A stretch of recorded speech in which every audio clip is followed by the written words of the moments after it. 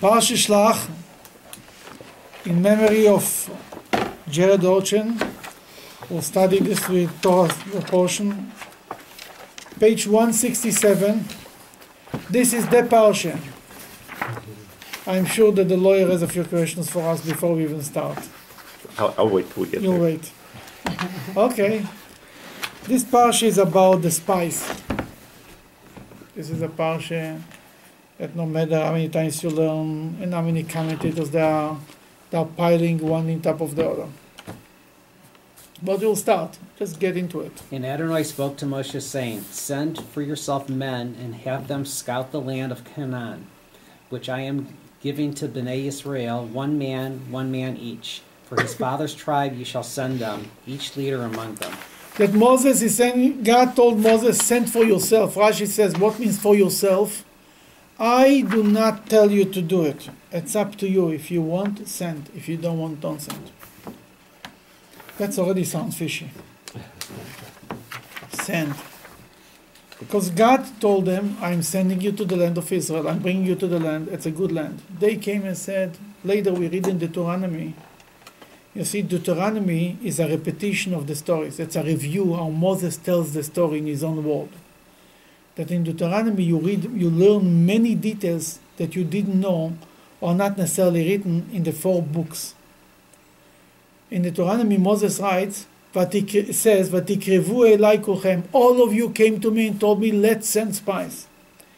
In Deuteronomy, he says, it wasn't God who told me to do it. You kind of pushed the idea. And Moses agreed. Moses said they wanted to hear about the land. Let the spies go, check the land, bring good reports. The Jews will be even more excited about the land. It'll be great. He didn't know how this is going to turn out. Kind of didn't know. No, he didn't know. He knew something is fishy. He knew that from this. But that's what he agreed. He saw the people want it, basically. You cannot fight with people. That's what they want. Fine. That's what they want. Why does God let, God knows this is going to be a disaster. Why God lets it happen? Free will. You have to make your own errors. The Talmud says, "B'makom she'adam rotze lelech molichim oto." In a way a person wants to walk, God will open. You want to be bad, God will stop you a few times. But if you really insist, go, enjoy it. There is free will, free choice. Couldn't God have suggested something, though? I think God suggested at least 50 times that the land is a land with milk and honey, right? Mm-hmm. And God said, I'll bring you to the land, and I will take you to the land, and I will... From the beginning, from Abraham, Isaac, and Jacob, the Jews in Egypt knew that one day they're going to the land of Israel, the land of Canaan. Then I think, we know, but when everybody comes and says, let's send spies to see the land, after God is doing all the miracles, He's taking him out from Egypt with 10 plagues, He's splitting the sea, He's giving the Torah, He gives the manna. If you still doubt me, fine. What is there to say? There's nothing to say. Sending spies isn't necessarily doubt.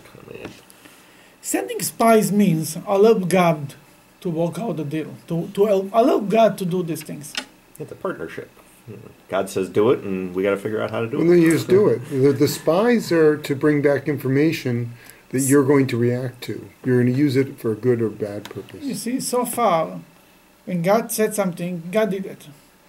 It's more than that. If God needs something, God will tell you to do it. In the end of Parshas Ba'alo Yisrael, speaking about that, this is Rashi says, why is this continuing after the story of Baalotcha? Because it has a connection. What's the connection? When 2 stories are attached, there is a reason. In the end of Parshas Baalotcha, we read last week's Parsha, we read the story about Miriam. Miriam complained about Moses, right? Mm-hmm. What does they complain? She heard from Tzipporah, Moses' wife, that he separated from her. He doesn't live with her anymore together. I mean, they live maybe in the same tent, but they're not together. That Miriam turned around to Aaron and told him, you heard what's going on? Then God was upset with her. Why was God upset with her? Remember the story? Well, she was being critical of Moses' wife, Zipporah, obviously. Not But- of him, no, of Moses, of not his Moses, leadership. yeah. He was No, one second. She was not critical. She has nothing against Zipporah. And against Zipporah, she was critical that Moses is separated from his wife, right? Mhm. Then why was God upset? because you're What was the command- part that God was upset? We'll see inside. God thought that they thought that, they were also entitled maybe to this. because he's their messenger, he's the ear. Let's he's see the- on page 161 what God tells to them when he's upset. On page 160, actually, He gathers Aaron and Miriam, and he tells them. He called Aaron and Miriam, and both of them went out. He said, want to read? Please listen to my words. If there will be a prophet among you, I, Adonai, will make myself known to him in a vision. In a dream I will speak to him. That is not the case with my servant Moshe. In my entire house he is trusted. Mouth to mouth I speak to him, in a vision and not in riddles. He gazes at the likeness of Adonai, so why are you not afraid? So why you are not afraid to speak about my servant, about Moses? Then what was God upset? Who are you to criticize Moses? If Moses is doing something wrong, so to speak, it's between me and him. Who are you to interfere between Moses? Who are you to say that Moses is doing wrong? Moses is not living with his wife. Maybe it's wrong, but that's between me and him. Right? Here, what they come? They come and give Moses advice, right? A Rebbe, you don't give advice. We know Hasidim know that the Rebbe, no, you don't give advice to the Rebbe. Give the Rebbe advice. The Rebbe doesn't need your advice. He will tell you what to do. Oh, he's coming to Rebbe, maybe you should do it this way. Really, huh? There was once Mordechai ben David. You heard about the singer? Famous Hasidic singer. He came to the Rebbe. The Rebbe was speaking a lot about bringing the Moshiach. But he says maybe we should go, the Rebbe should go, and they will all go together to the wall, to the Kotel, and we'll pray together for the coming of Moshiach. The Rebbe told them, I don't need people to tell me what I need to do. I want you to do what you're supposed to do, and he was supposed to do. I know what I'm supposed to do. That was a very clear and simple and a nice way to tell him that. I would tell him that in a different way. But he's telling the Rebbe to make a prayer. You tell the Rebbe how to bring Mashiach? That's even a ridiculous way to... You're telling Moses how to conquer the land? Or Hashem, you're helping Hashem to conquer the land that he asked you? That Moses called all the leaders and made a meeting, an emergency meeting, and says, guys, we have to go to the land. What do you suggest we should do? How we should attack the land? He didn't ask them. You don't need their advice. And almost the opposite message of God in creation, that God consults with the angels and the messages that we're always supposed to consult. But there is God taking us to the land of Israel. We're going after the cloud, right? We just learned in Lexis Parsha that they're going after the cloud. The cloud stops, we stop. The cloud goes, he goes. Did he ask them to go to Chatzirot or to Shmuel or the only other places? That anybody gave him advice how to go out of Egypt to make the splitting of the sea? No, right? Who asked you? Naya Eitzegibers, advice givers. Who needs them? God will ask you. You need your advice. We'll call you to the office. As long as we didn't ask you, we don't need your advice. Thank you very much. Have a nice day. The problem is when you're trying to help God to run the show. God, it's not that they did what God told them. If God would tell them, Moses would call them and says, we're going to war, and it's your job to conquer the land and to figure out how to conquer the land. Fine. God didn't tell them that. Moses saying in last week's parsha, we are going to the land of Israel, everything is so beautiful. Maybe we should send it, maybe. Everyone is a chochem. What happened at the splitting of the sea? There were 4 groups, right? Everyone gave advice. One person said, let's go back to Egypt. The other group said, let's jump into the water, commit suicide. The third group said, let's start a war against the Egyptian. The fourth group said, let's pray. What God says? Fit pathway. God look at them and says, just listen what I tell you. Go. I don't need advisors here. It was a Jewish comedian who lived 4 years ago. Used to say, "With advice I'm rich. With advisors I'm rich." Jews are always there to give advice. Unsolicited advice. Everybody is offering advice. We have enough advisors. The Jewish people need soldiers, not advisors. Everyone is a chochem among the Jews. Here is a perfect example. Moses needs some people to say, "Let's go." Everybody is trying to give Reb Moshe, maybe we should do it this way, maybe this way. That's what comes out from advisors. We need advisors. We need partners. We need people to do the work. That's what we need. We need fighters, not advisors. Jewish people are full with financial advisors, this advisors. Everyone is an advisor. We need walkers. To walk the walk, not to talk the talk. Verstehst? Oh, you're still not happy with the answer. What I mean to say is, Hashem, you're right that Hashem, that in a normal case, we have to think. We don't have to be stupid. Mm-hmm. But here is Hashem told us to go to the land of Israel. It should be like this. Moses should tell us, maybe we should send spies. And we should be the one to tell Moses, we have faith in Hashem. We don't need spies. Who cares?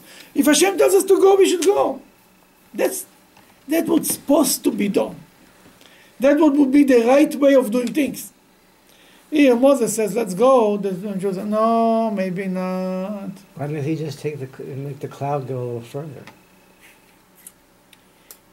Let's say if Moses has the power to make the cloud. No, you have the power to make the cloud go, but you don't have the power to make the Jews go. And the Jews don't want to go. That's what really happened. If you're not ready, you're not ready. You're not ready. What should you do? People are not ready. You can push. Moses tried to expedite everything, the whole process. He tried to bring them to the land of Israel. He got stuck. They weren't ready. They were not. That's the problem. Moshe sent. We are on page 168, number 3.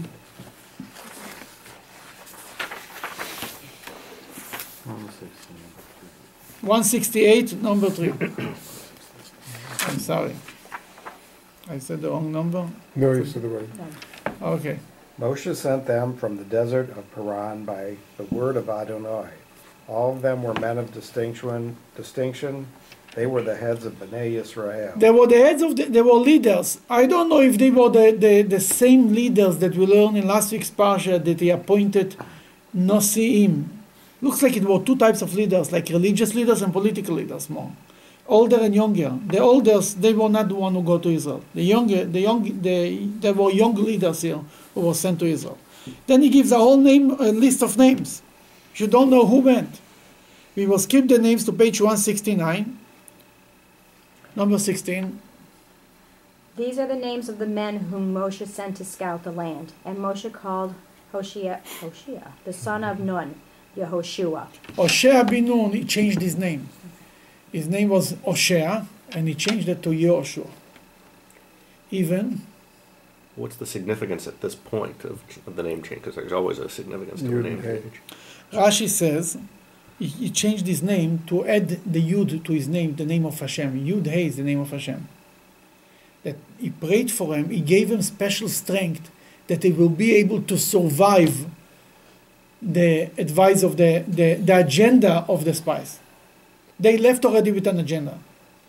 And Moses felt already something is not right. That he prayed, he says, I cannot lose Joshua. He is the next leader. Since when was Joshua became the next leader? How we know that Joshua is the next leader at this point? Where is Joshua named already? At this point? Yes, I remember. He was already at Sinai. He was at the base of Sinai waiting. He was at the base of Sinai. He was the student who was waiting for. Moses went up in Mount Sinai for 40 days. Joshua was waiting right there by the foot of the mountain. And a portion of manna came down for him specially. But he didn't know if there'd be a portion of manna. He stood there anyway. God had Rachmanas on him and sent him manna. I don't know how he would survive. But that's not still a proof that he was appointed to be the next leader. Will we see taking him a leadership job? And by the way, he's already named there Yehoshua. Yeah, we talked with about the Yud. He fights Amalek. Very good. Beautiful. He fights Amalek. How long was the Amalek war after the Jews left Egypt? A few weeks, right? That right in the beginning, Moses tells Joshua, appoints Joshua to be the one to fight the Amalekites. Moses kind of retired, if you want, right in the beginning. First of all, he singled out Joshua as the next leader by appointing him. From all the Jewish people, told Joshua, you go and lead the war against the Amalekites. And number two, by not going to war himself, he basically said, kind of, it's not for me, you know what? He gave it over. That he himself made a statement who is the next leader. What's the difference between like appointing Joshua as the next general, so to speak? Because David had a general, Solomon had a general. He didn't say he's a general. You see, Amalek was attacking the Jews. Naturally, Moses would have to be the guy to fight it. Not the guy who prays for the people who fight. The guy who fights it. Later, even later in history, when Moses was 4 years older, by Sichon and Og, the two giants, who fought them? Who killed them? Moses. Moses himself. Not Joshua, not Hashamesh, not Aaron. Well, Moses. He didn't. He was holding his arms up, wasn't he? Where? That was with Amalek. At the Amalekites he was So holding it was his part arms of the out. battle. Moses, wasn't he? He's There's still a the difference. spiritual. Yeah, leader. It's yeah. a difference between sitting like this or going to war, you know? With all due respect, it's a big difference. For sure, it's all because of Moses. Moses was when he prayed, they won the war. When he didn't, when he put his hand down, they were losing the war. But 4 years later, when it was a war against Sichon and Og, right? Moses was the one himself. Where is it in Bamidbar? I think it's somewhere there. You know what already happened? Yes, in Sichon. Where is it?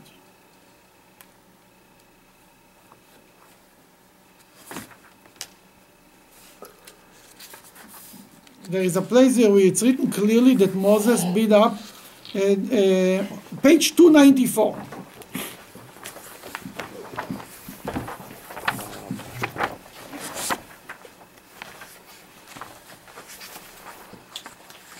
Is it all the same parsha?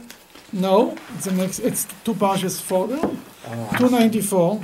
It was a fight. Look on page number 34. Mr. Garvin, you want to read? Adonai said to Moshe, do not be afraid of him, for into your hand I have delivered him and all his people and territory. Do to him as you have done to Sichon, right? king of the Amorite. Okay, now look in the Rashi, number 35. They killed them. Moshe killed them. Moshe was 120 years old. At the war of the Amalekites, he was 80 years old. That by 120, he was still fighting himself. That by 80, by appointing Joshua, Moses made a statement. He's the next leader. Not just the next general, you understand? Rashi says it there. Rashi says, it's written, God told Moses, remember the Amalekites. He told him, put in the ears of Joshua. And Rashi says, because he is going to lead the Jews into the land of Israel. So to speak, by Moses giving Joshua the job of fighting the Amalekites, he kind of, to a point, retired. To a point. In any case, here he changed his name from Hoshea to Yehoshua. He prayed for him that he should not fall for this agenda. Page 169, number 17. Moshe sent them to scout the land of Canaan, and he said to them, go up this way to the south, and go up to the mountains. See what the land is, and the people living on it.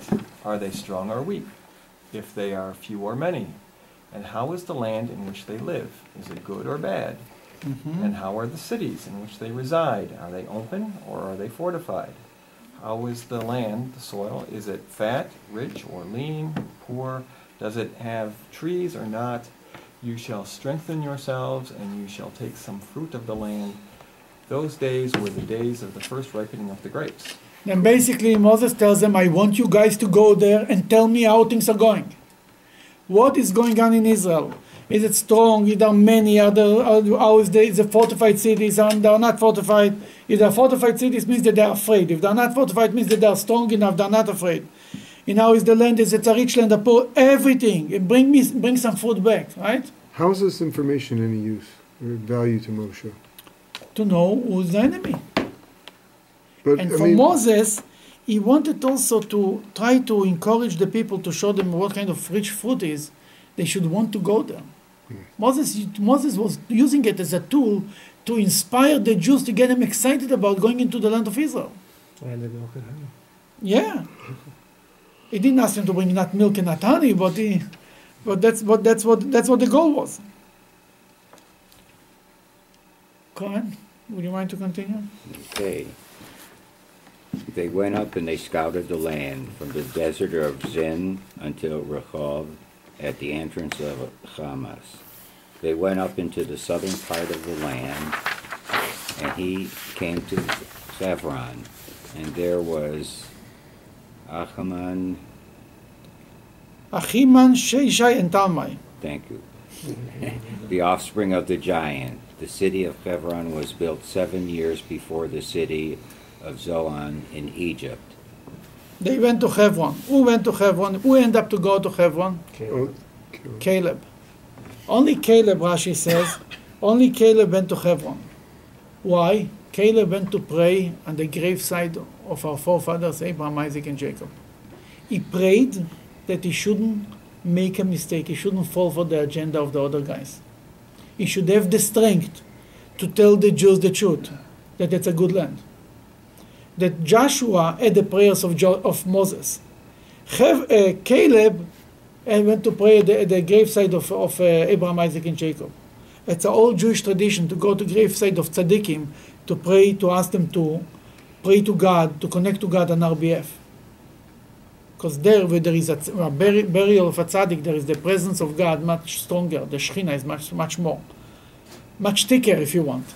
It's easier to connect to God. That's the whole idea. Okay, 173. Go ahead. they came until the valley of Eshcol, and from there they cut off a branch and one cluster of grapes. They carried it between two on a pole, and they took some pomegranates and some figs. Now, what they took from Israel? Grapes, Figs. pomegranates, and figs. These Three. three. 7. 3 of the 7. There is 7 species that the land of Israel is blessed with, and that's the known 7 species of the land. What are the 7? Who knows? Barley, Barley, Barley. Wheat. Wheat, wheat, Wheat. 2, Dates.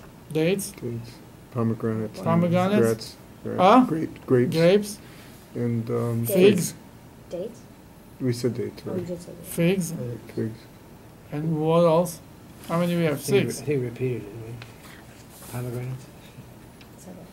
Chita, that's wheat. Seora is barley. Barley. Geffen is grapes. Te'ena is date. Rimon is pomegranate. Then we have oil that comes out from olive oil, and honey that comes out from Dates.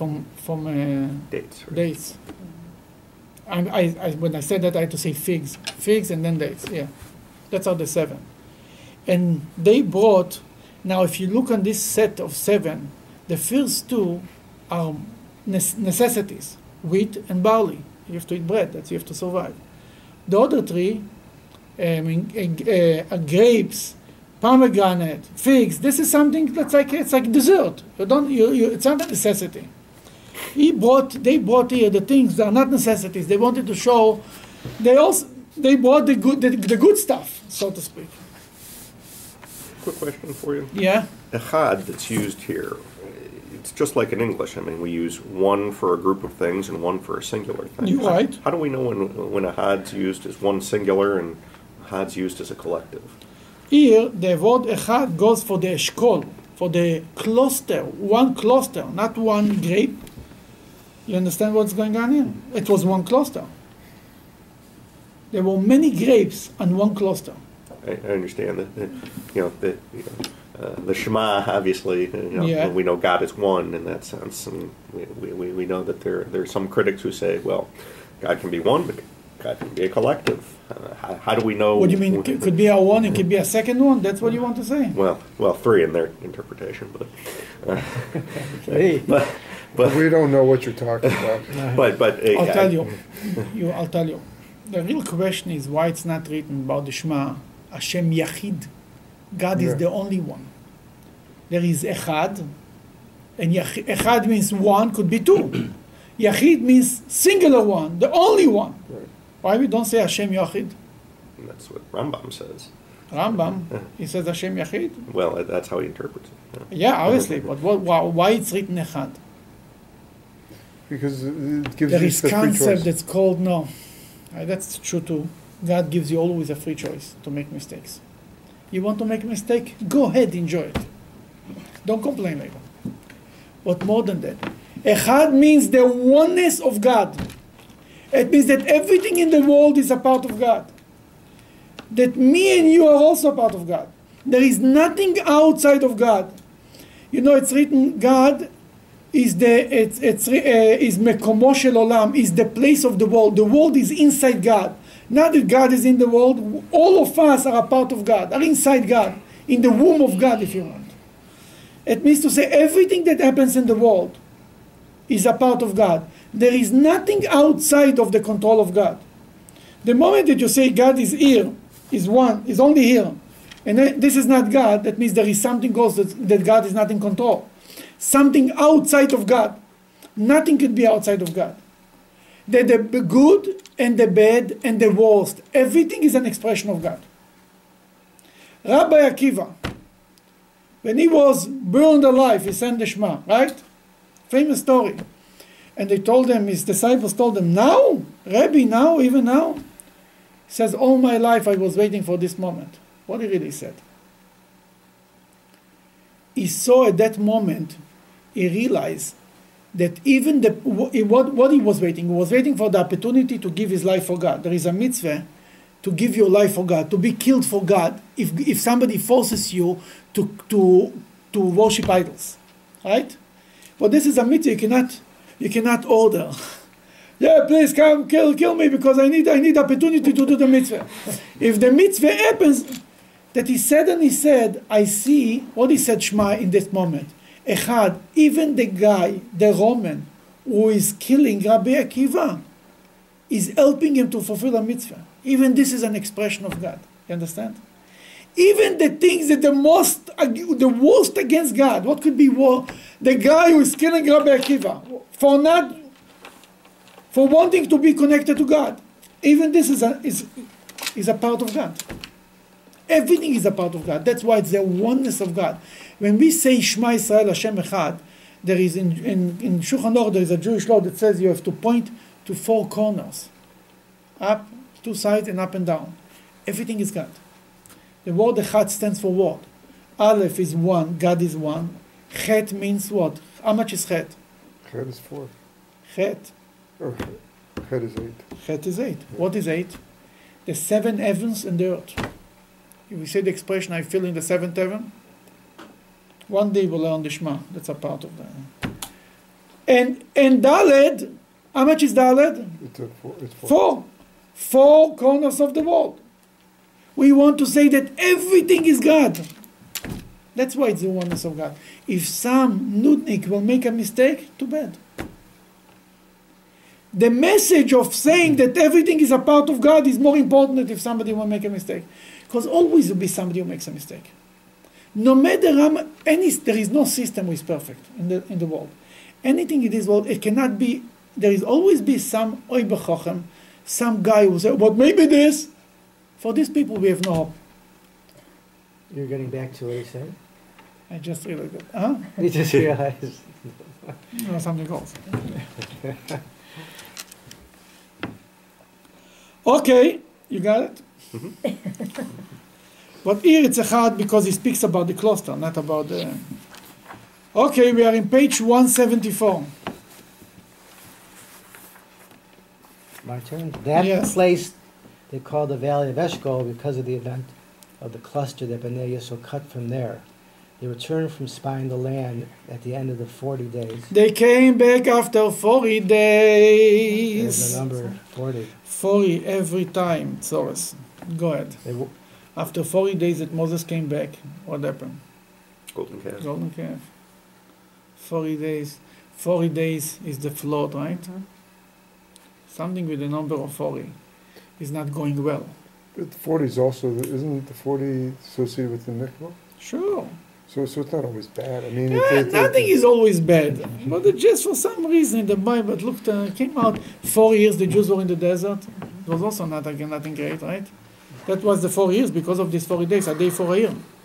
right. That's why it's written, Rashi says that God made the party, the journey shorter, because if not, they would have to be 60 years in the desert. That's why God tried to make it as fast as possible. What's the significance of 40? I mean, it's 4 times 10, and you get the 4 cardinal directions, and you get... It's a period of time. It's It's a- time of a creation of a baby.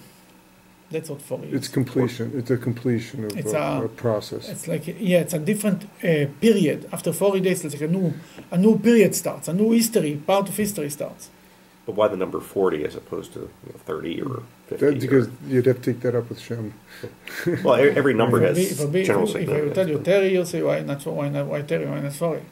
We've got significance for, 1, 2 through 12. We've got... I mean, that's what I'm saying. That's the Torah was given by 40 days. That's why, because the Torah is connected to it. I think because by 40 days, 40 years is a generation. 4 is a number that a person starts. That's what takes him to understand something. It's written that after 4 years, a person will understand what his teacher taught him. That's what took the Jewish people to get it. Took them 4 years to get it.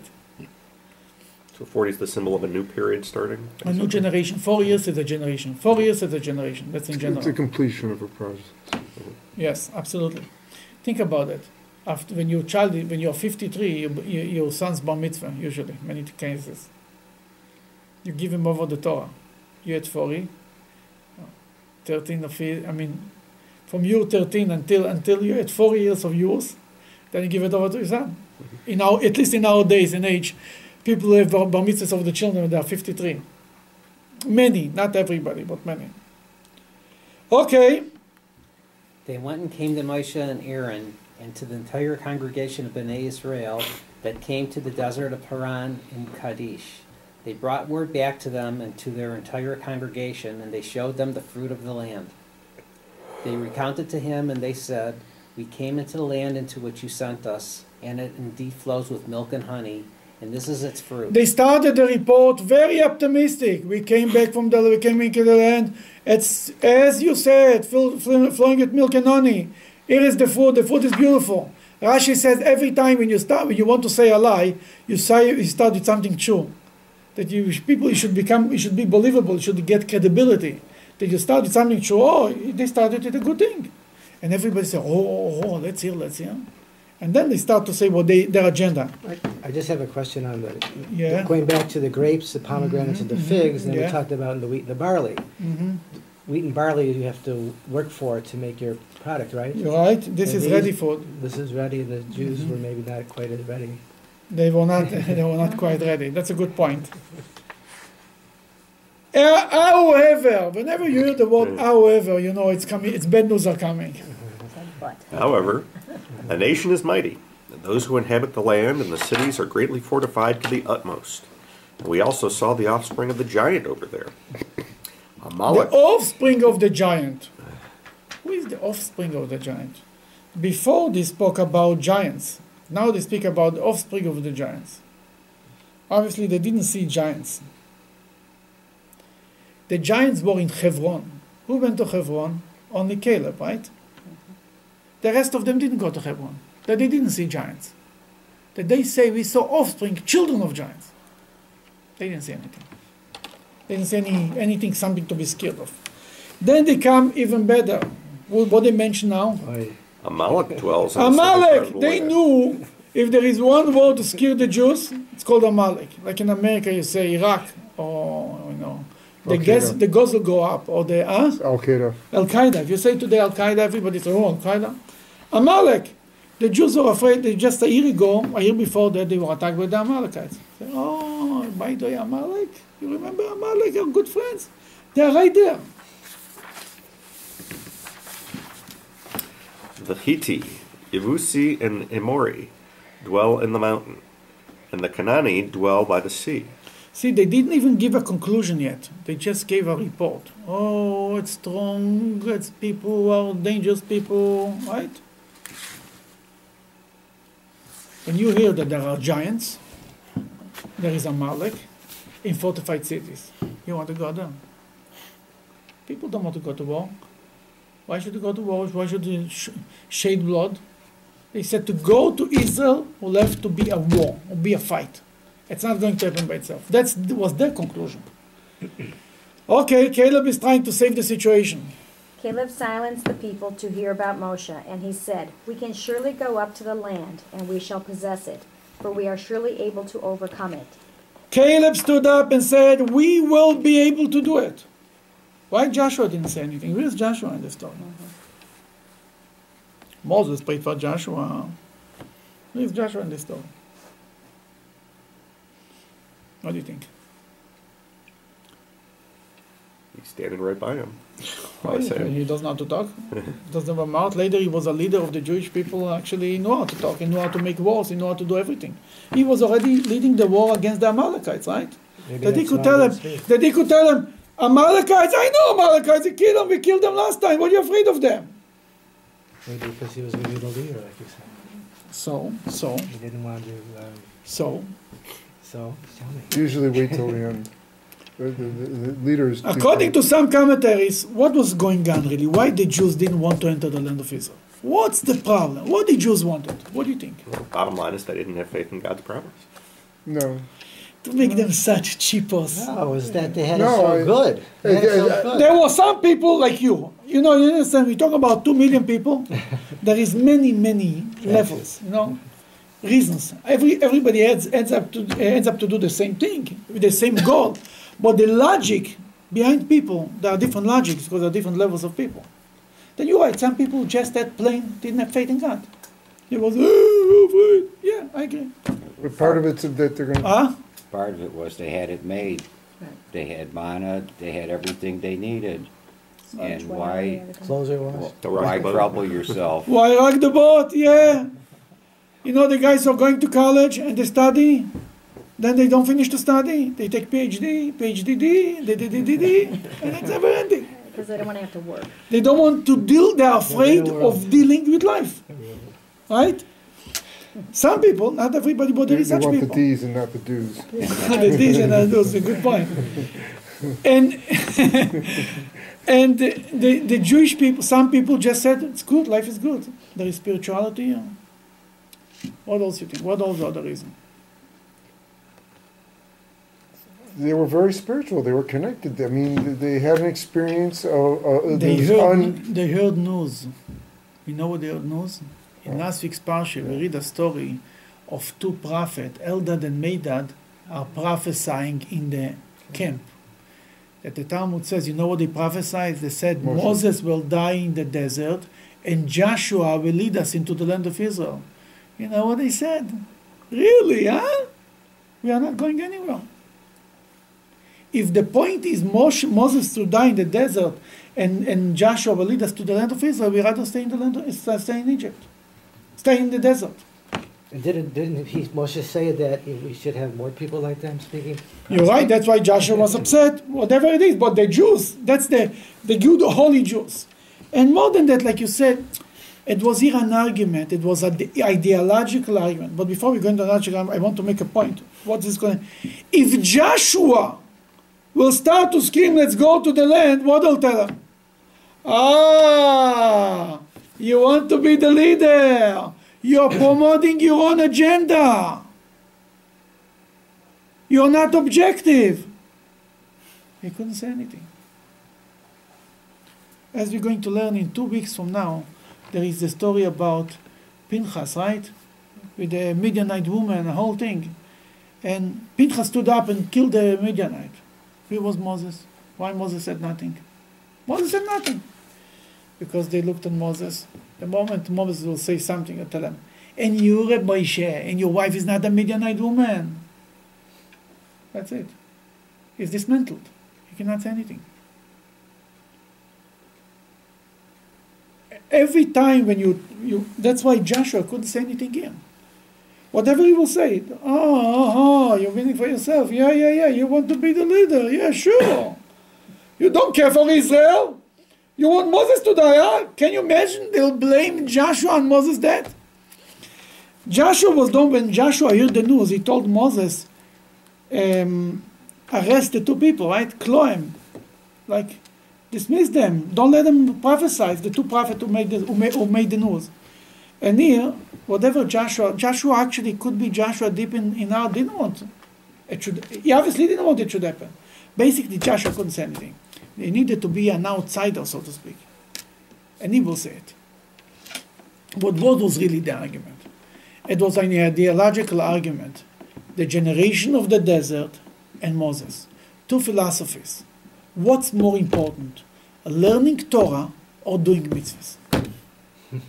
That's the real argument. In the desert, they learned Torah. They did not do mitzvahs. Most of the mitzvahs they didn't do. First of all, the agricultural mitzvahs, it's always when you come to the land, Then there is many mitzvahs. At the holidays, at Pesach, they did only one Pesach in the desert, right? Last week learned that was the only Pesach they did in the desert. Sukkot, they didn't build a sukkah and the whole purpose of the sukkah is to remember the clouds of glory, right? That to say that they build a sukkah under the cloud of glory, first of all, it's not kosher because it has to rain and be able to be rained. The clouds of glory protect them from rain. That to say that they got out of the clouds of glory to build a sukkah to remember the clouds of glory. I don't think so. It doesn't make sense, right? Then they didn't have holidays. Even the mitzvah, which mitzvah they didn't do? They didn't even do a bris. That mitzvah was off the table in the desert. The desert they learned Torah. They were busy. That Moses. Life was amazing. They were in yeshiva. One big huge yeshiva with good food, not like in other yeshivas, some yeshivas better. Manna.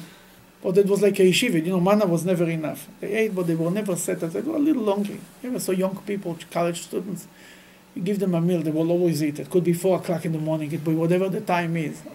They're always ready to join you for a meal, no matter what the time is. I remember in New York in 770, after a wedding or a mitzvah, somebody used to bring the leftovers to the yeshiva there. 2 o'clock in the morning. You don't know from where and from where. Suddenly 100 guys are showing up. How they heard about it? How they know?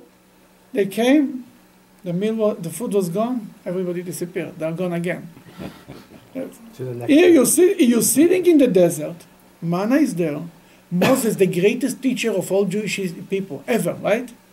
Moshe Rabbeinu is named Moses our teacher, not Moses our king, not Moses our prophet, Moses our teacher. He's right here. They learn Torah. Moshe said, learning Torah is not the goal. The goal is to enter the land and practice the mitzvahs.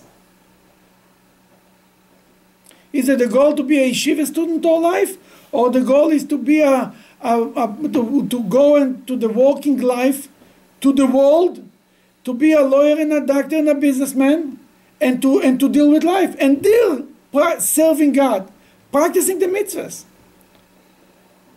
Torah is the most important thing, or mitzvah is the most important thing. This is an argument that went on in Jewish history forever, right? What's more important, Torah or mitzvot? That's what we asked. Huh? We know the answer. Maise or limud, what's more important, to learn or to do? Ultimately, they say that it's more important to learn because you know how to do. But action, that's what counts. The world is a world of action. To learn Torah, you can also in heaven. We don't need you here. Here we need a world of action. We need people to do things. And this argument was here, right here, or it starts right here. What's more important? They wanted to stay in the desert. Then you're right, there were some people who didn't have faith in God, there is some people just didn't want to fight, other people just said, who cares? I have now food, good enough, who cares what's to be tomorrow? It was all kinds. But the question is, these were leaders. They were not people who just didn't have faith. They said, we are better off here. Why to go there? Why rock the boat? Okay, near page 177, number 31. But the men who went up with him said, We are not able to go up against the nation, for they are more powerful than we. They spread slander about the land that they had scouted to Bnei Israel, saying, The land through which we have passed to scout it is a land which consumes its inhabitants, and every one of the people we saw in it are men of dimensions. What means they consume his inhabitants? What does this mean? Rashi says whenever they went there, they saw people dying. God made it that people should be busy with their debts and not be busy with the spies. What they thought, everybody's dying in this country. It's a bad country. There we saw the giants, the sons of the giant, the sons of the giants. Go ahead. of the Nephilim, and we were like grasshoppers in our eyes. How they know that when they go continue and so? And so we appeared in their eyes. How they know that there was grasshoppers in their eyes? So we appeared in their eyes. How they know? They asked them, they talked to them. You project your own self-image to others. If you look yourself as a grasshopper, other people will look at you as a grasshopper. But if you look yourself like a mensch, people have an image on you. You project the image that people have on you. They looked at themselves as grasshoppers. That's why the other people looked at them. The Nephilim that are referred to here are characters that we see in the time of Noah. Is this a metaphorical expression? If they're giants, or are they actually descendants of the Nephilim? We were big people, but how big and all this, I didn't see them. I don't remember. Black A bunch of Goliath's relatives, basically. Even Goliath was big. Obviously, they were big. Exactly how big, I don't know. It's many discussions about it. How exactly they look like. I mean, if this is the sons of the Nephilim, the Nephilim already died. They were in the time of Noah. They were not around. That was like a leftover. Maybe they're descendants, maybe even just people who look like them but smaller. Or is it just kind of a generic term for giants? I think it's more a generic term for giant. That's what I understand. Wasn't Og still there? Og was still alive. Was he a giant? He was a whole big time giant. And he was there. I don't think they saw Og. On the ark though. Yeah, he was on the. He was all over. He's on around. What happened? This is the end of the report. Go ahead. The entire community arose and raised their voices, and the people wept that night. The Jewish people want to believe whatever they want.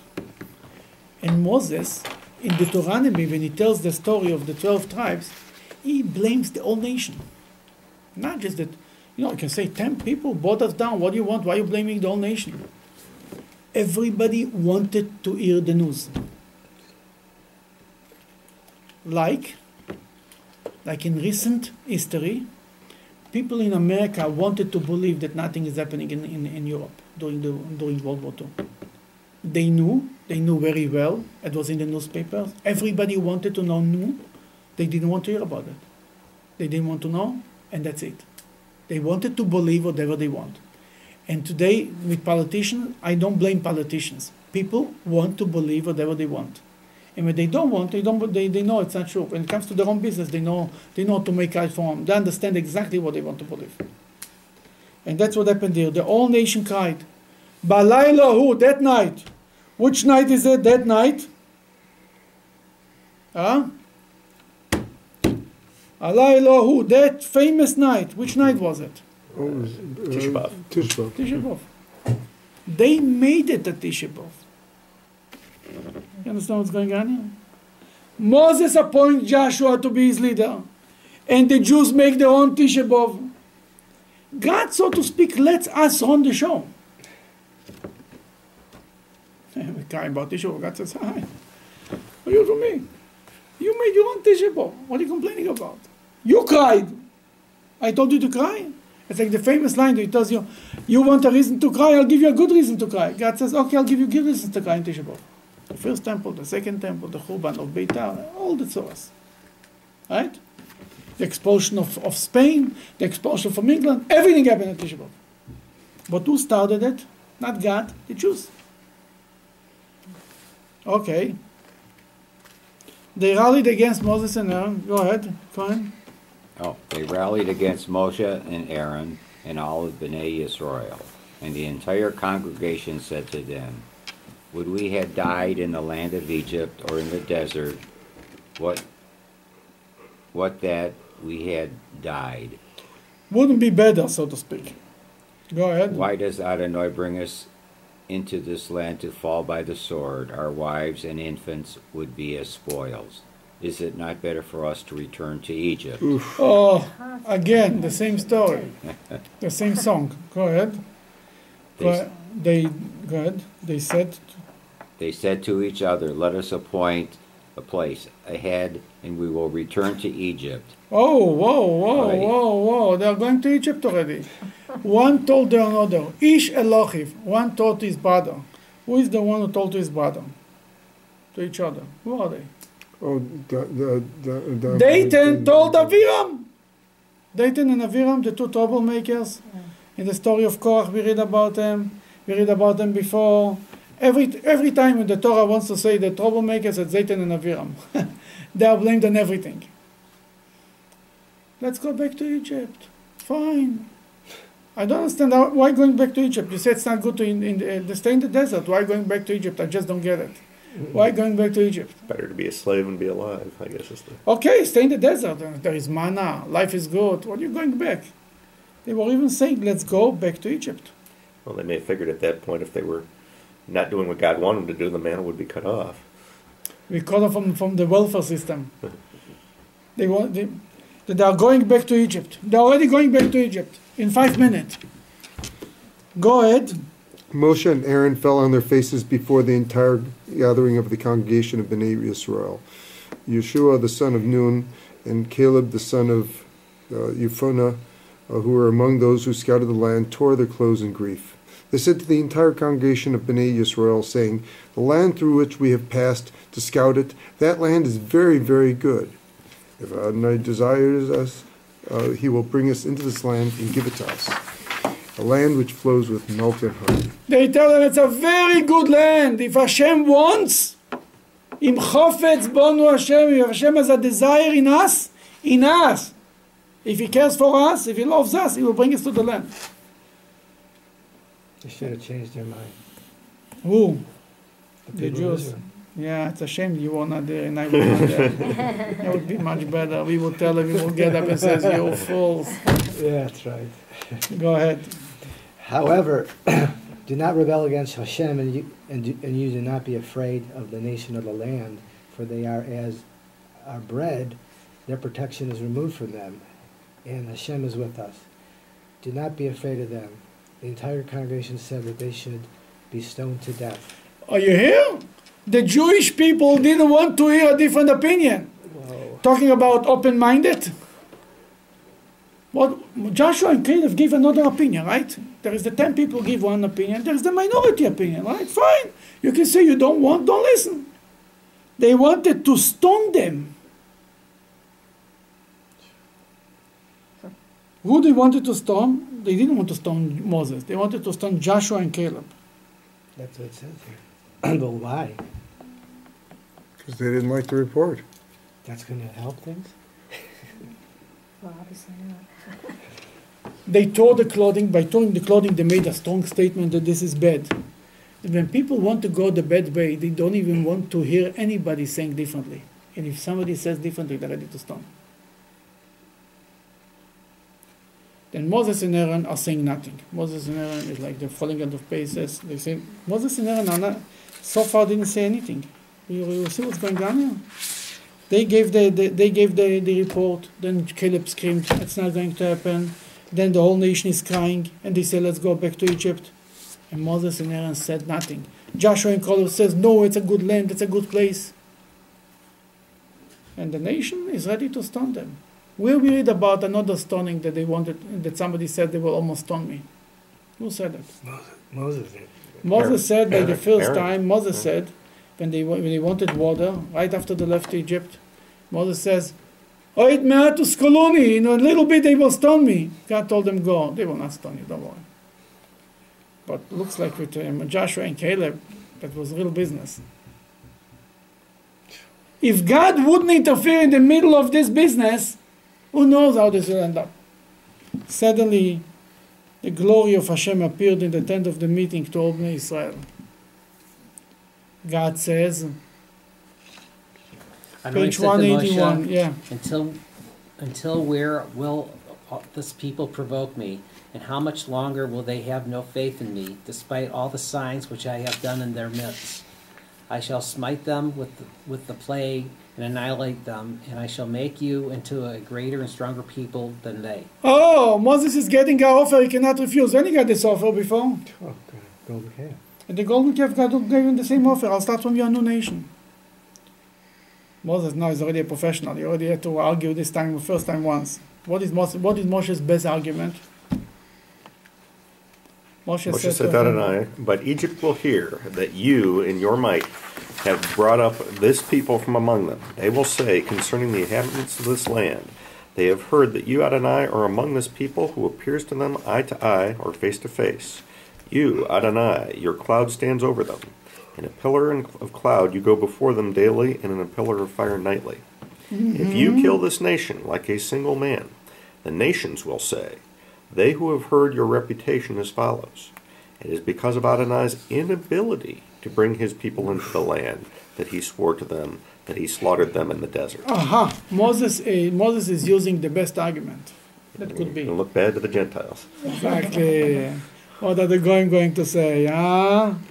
Well, we will forgive you, God. We are good people. We will forgive you. You know, the Jews will do whatever they do. What's the world going to say? What the world said in the Holocaust. Where is God? This is the chosen people. Moses used the best argument. What are the neighbors going to say? You know, I tell your child, well, I will forgive you, but Ashanda and the people, it's an embarrassment. And then Moses went on with another technique.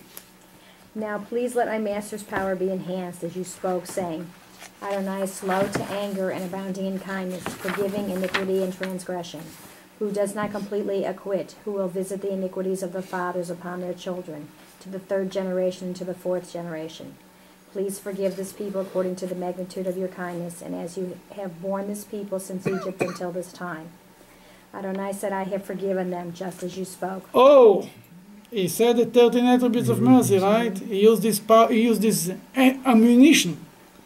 And God, in this line we say on Yom Kippur 1,000 times, Slachno, number 19, number 20, Slachno Lavoi Mazeh, forgive the Jewish people as you carry them from Egypt until now. And Hashem said, we say this line, Vayomer Hashem Salachti Kitvarecha, we said Yom Kippur by Kol Nidrei 3 times. And Hashem said, I have forgiven you for the sins 3 times.